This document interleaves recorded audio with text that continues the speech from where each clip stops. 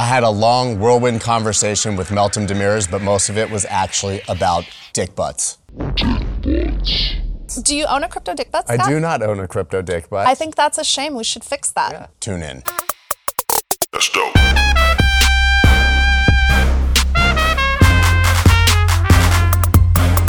Let's go.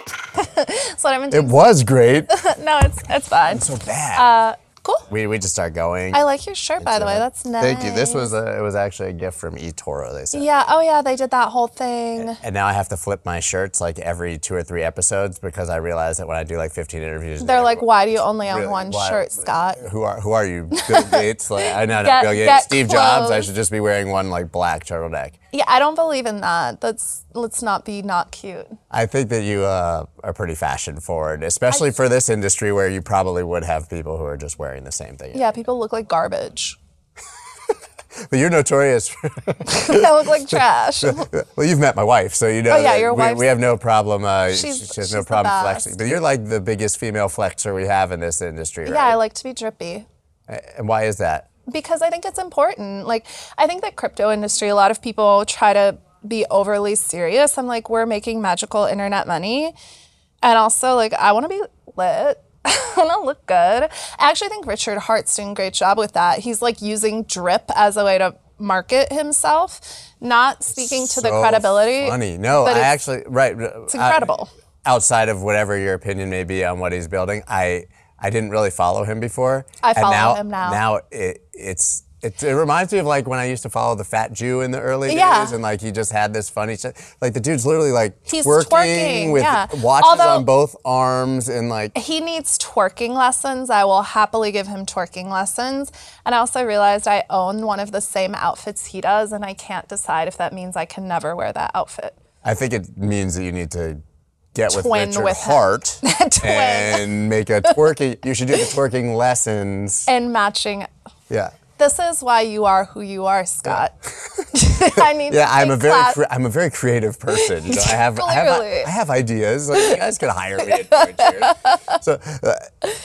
So then that obviously the next transition is you told me before your role at CoinShares is somewhat unique. Is that you're actually allowed to be that person that gets I'm our degenerate deep in residence. into the craziest. Yep.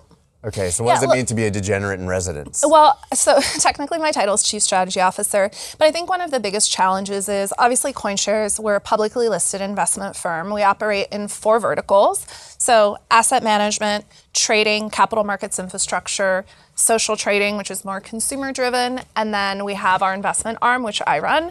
But across all of that, one of the biggest challenges is when you have a 120 people, publicly listed company, you're focused on profitability, creating shareholder value, and actually operating your business. Crypto is crazy. There's so much happening all the time.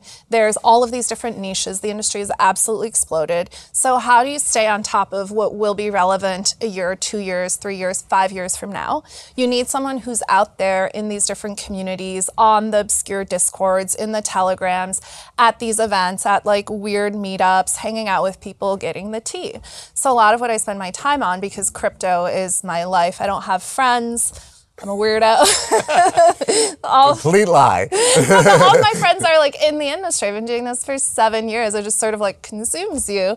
So I spend a lot of my time just trying to figure out here's what's coming next. And then the translation part is figuring out, okay, how do we take this thing that's very out there and very small, and how does it scale and actually fit into a professional investment firm, right? So it's finding all of the trends, figuring out which ones are relevant for us, and then translating them into a commercializable, scalable product or service. It seems like we've had numerous trends, obviously, that have sort of had their own little bubbles throughout the history of crypto.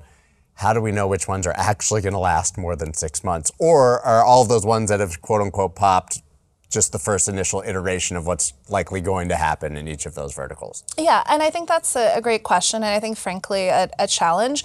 As an investor, you never really know if you're any good or not, or if you've gotten lucky, or if you're riding a much larger wave. I think for many investors in crypto who've kind of sprayed capital around, many of us have been riding a wave, right? And a rising tide lifts all boats. I think for me, the 3 things I focus on is like, what is it you actually do? Which a lot of times it's very hard when you're talking to a founder to understand what the business actually does. I think in crypto, there's sort of a spectrum. There are businesses that are very functional, that have a very specific utility and value proposition. For example, running an exchange, right? It's a very specific function. You know exactly how it works. You know exactly how that business makes money. So there's the very functional, pragmatic businesses on one end of the spectrum. They're easier to value. It's easier to understand how big those businesses could become. And then on the other end of the spectrum, you have things that are very esoteric. They're very much purpose or vision driven, but it's very unclear how those businesses or how those ideas, projects make money, can be commercialized, or if there's even scale. DAOs are a great example of that, right? Right. DAOs are an emergent primitive, but the overall DAO market is $8 to $10 billion, small total addressable market. And I'm not even sure that any of the DAO tooling we're building is actually relevant because DAOs haven't really proven themselves as effective governance structures.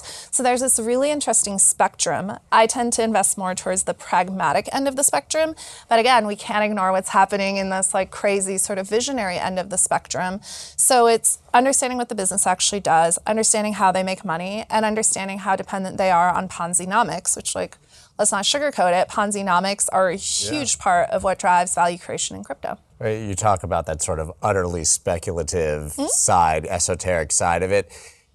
It's not investable most of the time for it can a be big very company profitable. initially. Well, it can be very profitable. But so is it more like you identify it, track it, and then wait for it to be real enough, and then you find a way to get in? Yeah, exactly. And a lot of it's really, so much of this industry is still so relationship driven.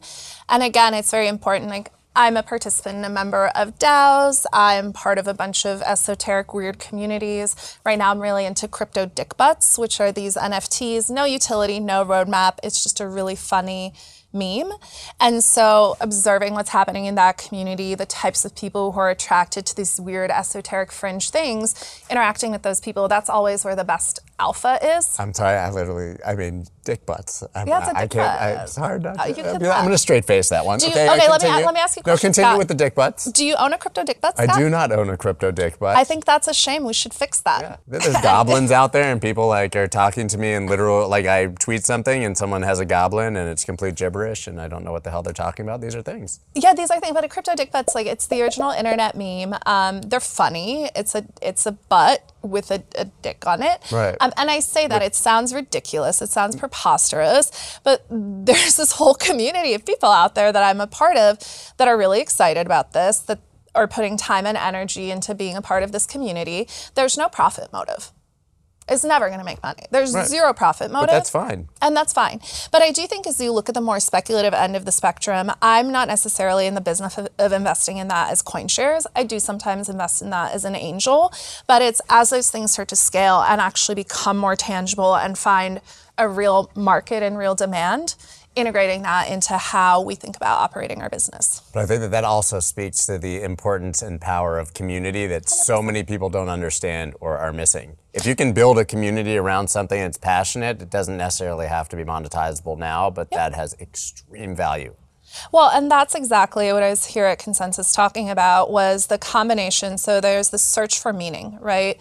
Religion is not something that we really identify with strongly anymore as a culture. 40% of the world's population is spiritual but not religious. So there's tremendous crisis of meaning where people are trying to figure out, like, what is my purpose? Where do I belong? We're not as nationalist anymore. When you meet people, they're not like, I am from this country, I am this religion.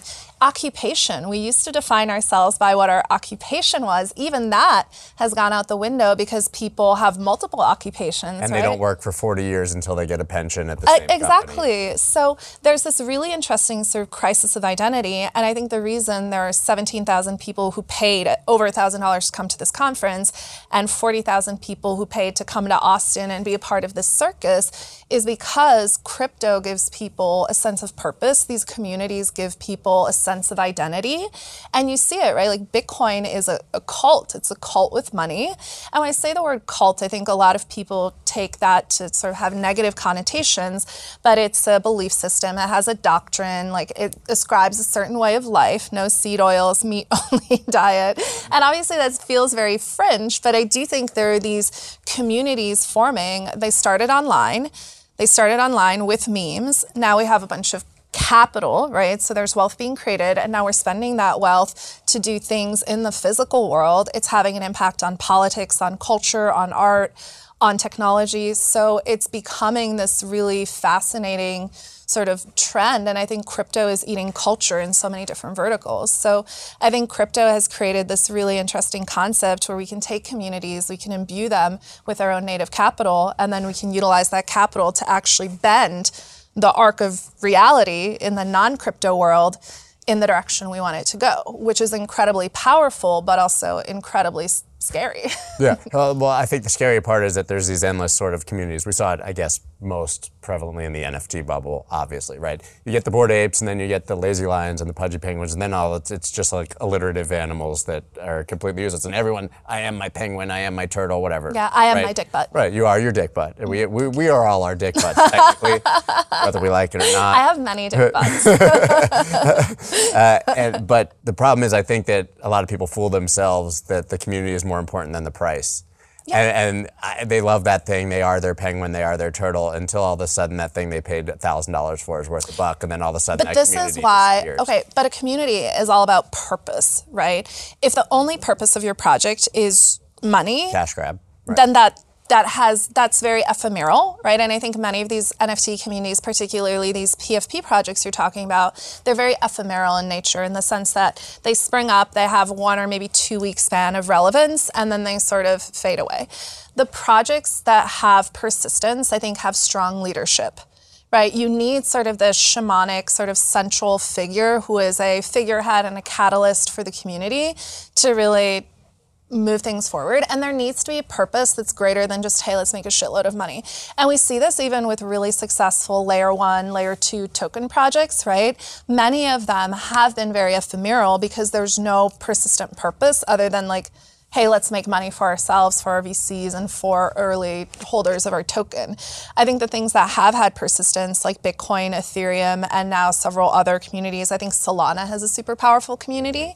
I think all of them have been driven by strong purpose and strong leaders, whether those leaders are leaders like Satoshi, who are more mythical in status, or leaders like Vitalik or Rajan Toli, who are very visible and very present in those communities. It's funny because then you get that struggle sort of between the ethos of centralization and decentralization, because everybody wants it to be decentralized, but it's not getting there unless you have a passionate leader. But even with DAOs, like, it's not about decentralizing leadership. All communities require leadership. Governance requires leaders. I think DAOs and the decentralization aspect is around providing more transparency and enabling the effective passing of power from one leader to the next in a transparent, sort of community-driven way.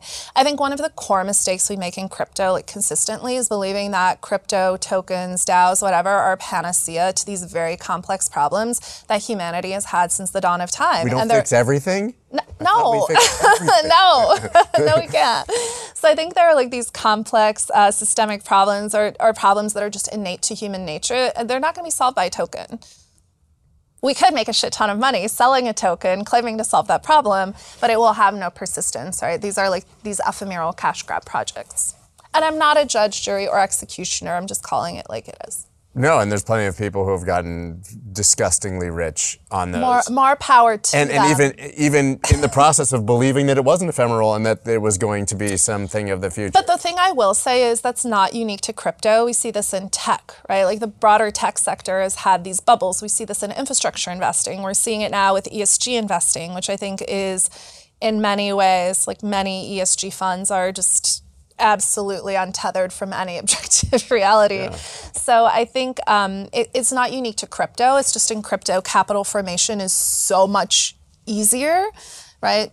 So in crypto, it's just much easier to monetize these scams effectively, whereas in other parts of the tech industry, it's been harder.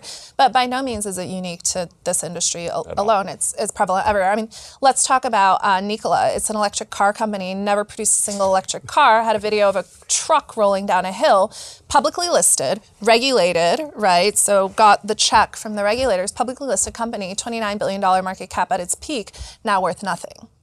And then you tell me crypto is a scam. Yeah, can we get an ETF? Scams are everywhere. I would hope so. So we, as CoinShares, have our asset management business. We operate a variety of ETF-like products. They're ETPs, so it's sort of the umbrella above ETF. We do that in Europe because we can't in the United States.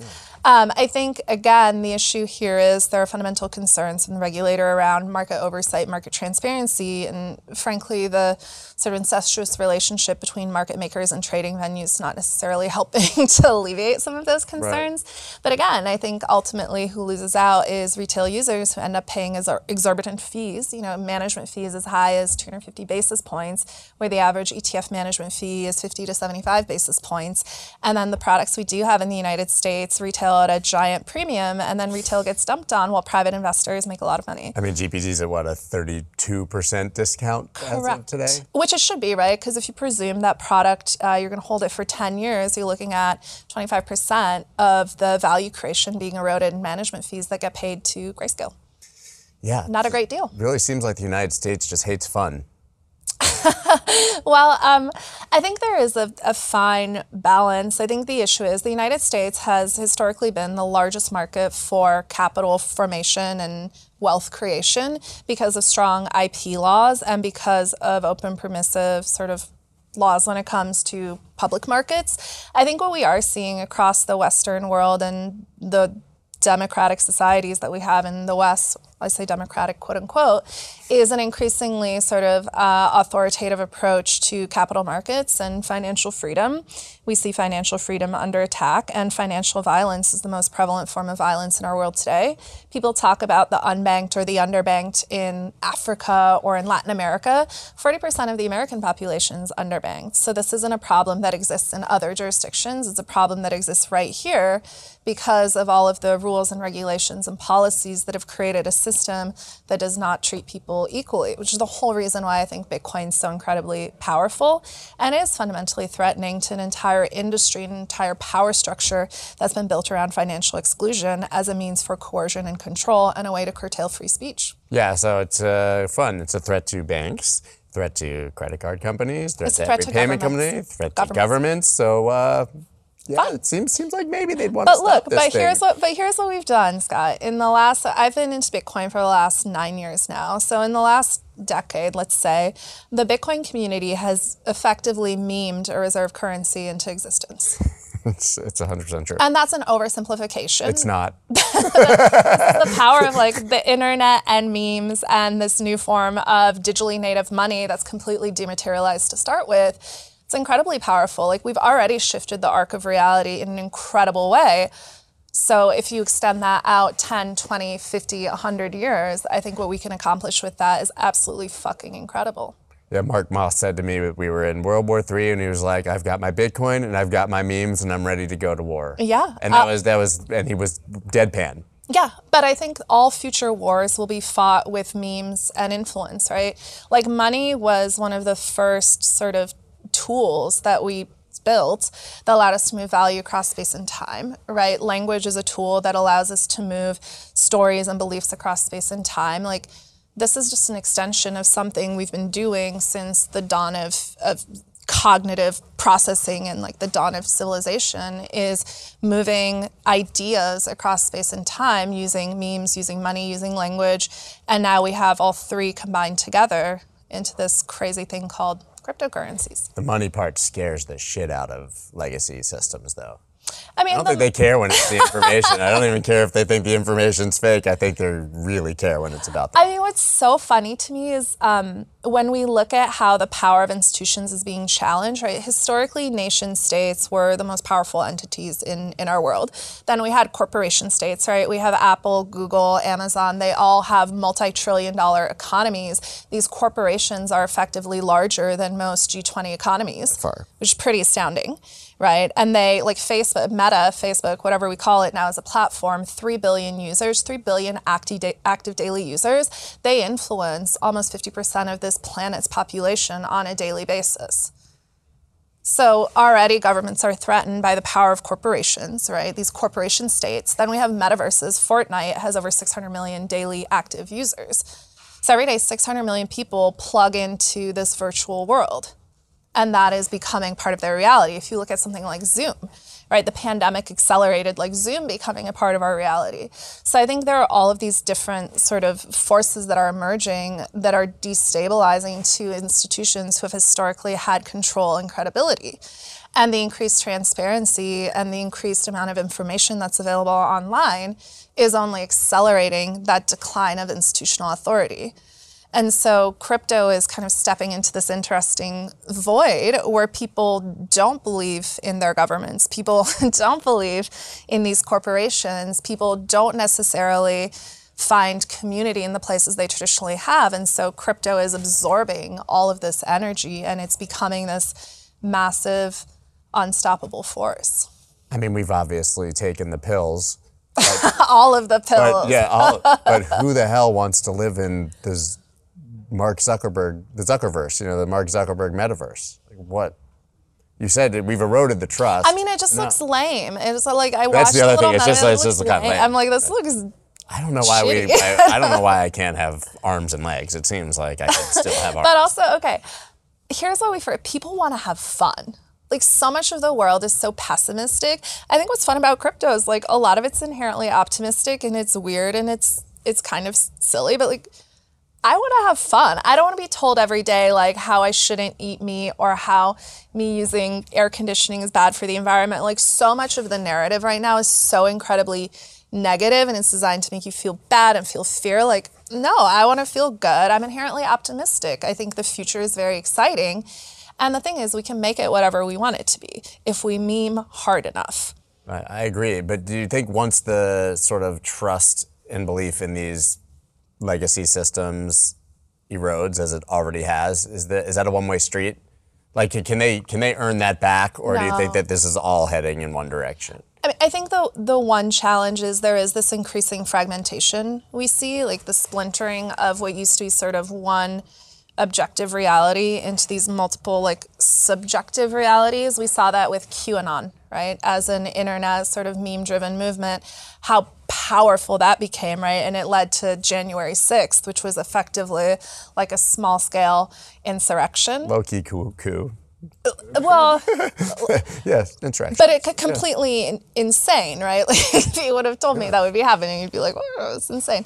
But I think we're going to see more things like that, where people splinter off and they form these like reality bubbles almost, where people are living more and more in these digital worlds. They're surrounding themselves with like-minded people. Now you add crypto to it, so they're imbued with their own native capital. So they're both pros and cons to it. It's not all like sunshine and unicorns and magical crypto pixie dust. There's also very scary elements of it. But I think this trend is only going to accelerate. At the end of the day, I think a lot of people feel very disenfranchised by whatever the mainstream thing is. And so increasingly, I think people will seek out these smaller bubbles that sort of conform to their own worldview.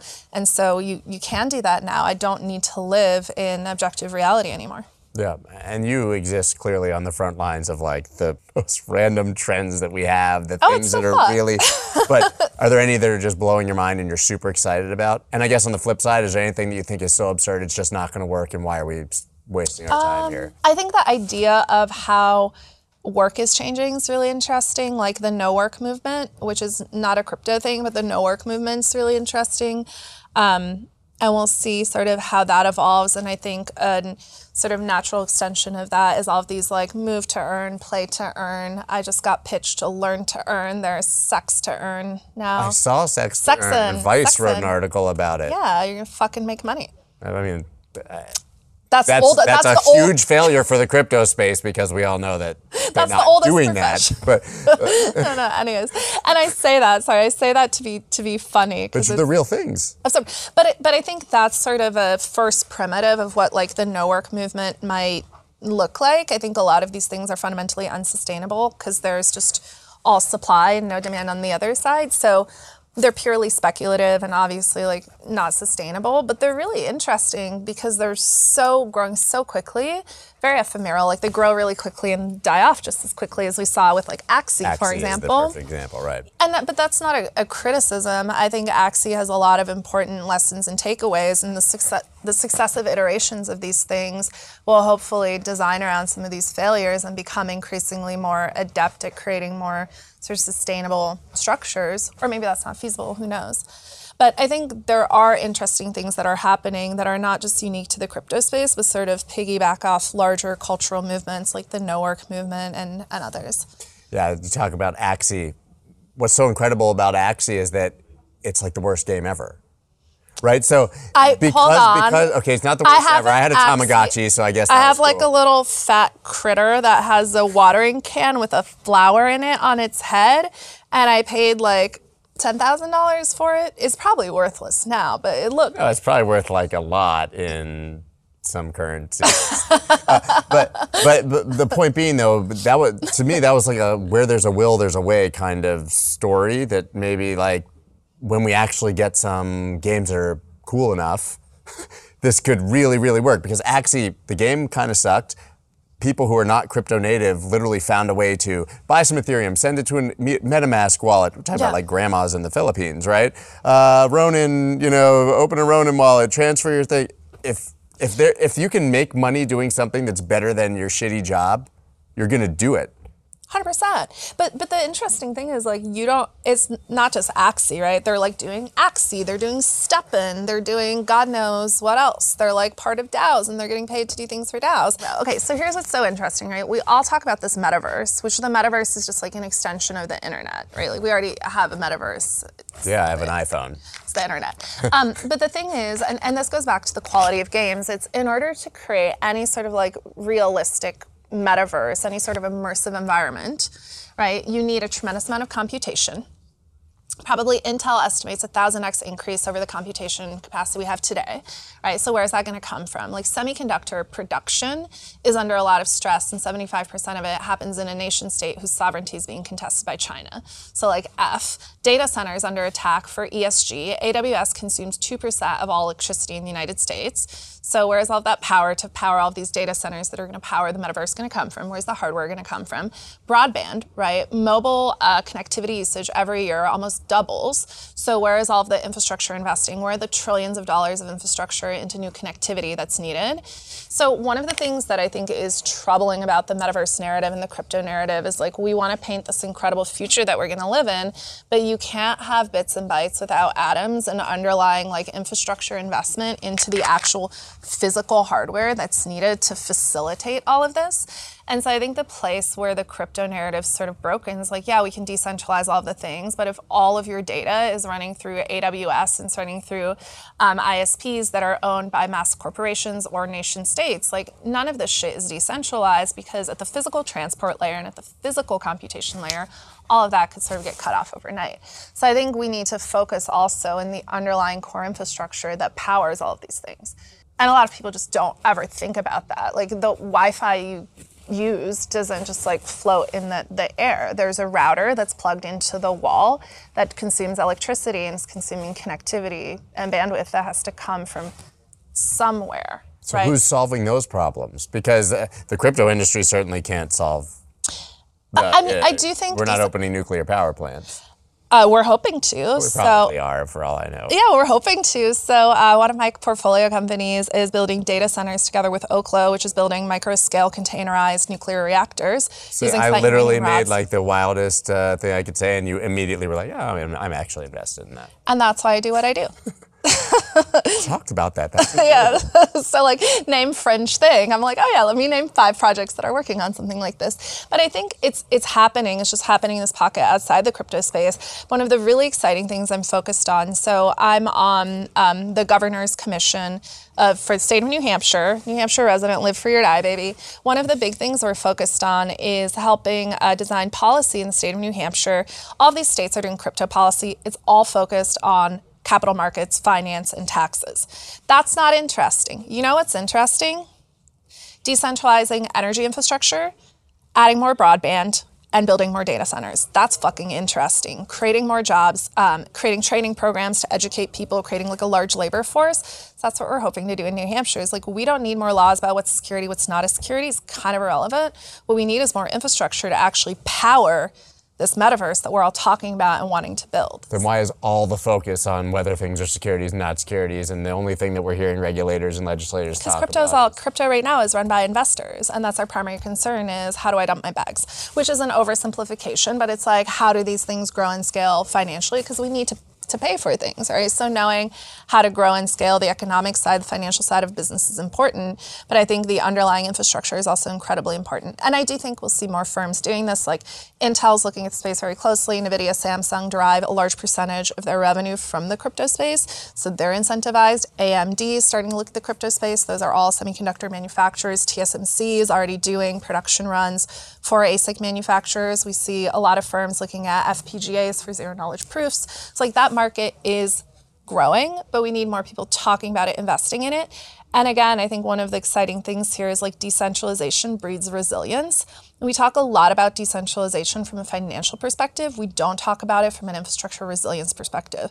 We have rolling brownouts, right? We have like when AWS East goes out, the entire East Coast loses access to the apps that they need. Cloudflare, like hold my beer. Yeah. Every social media platform in the world goes down for 6 hours together. So like how do we use decentralization as a tool, not just for financialization in new ways, but actually to create resilience in the systems that like power this digital world that we want to live in?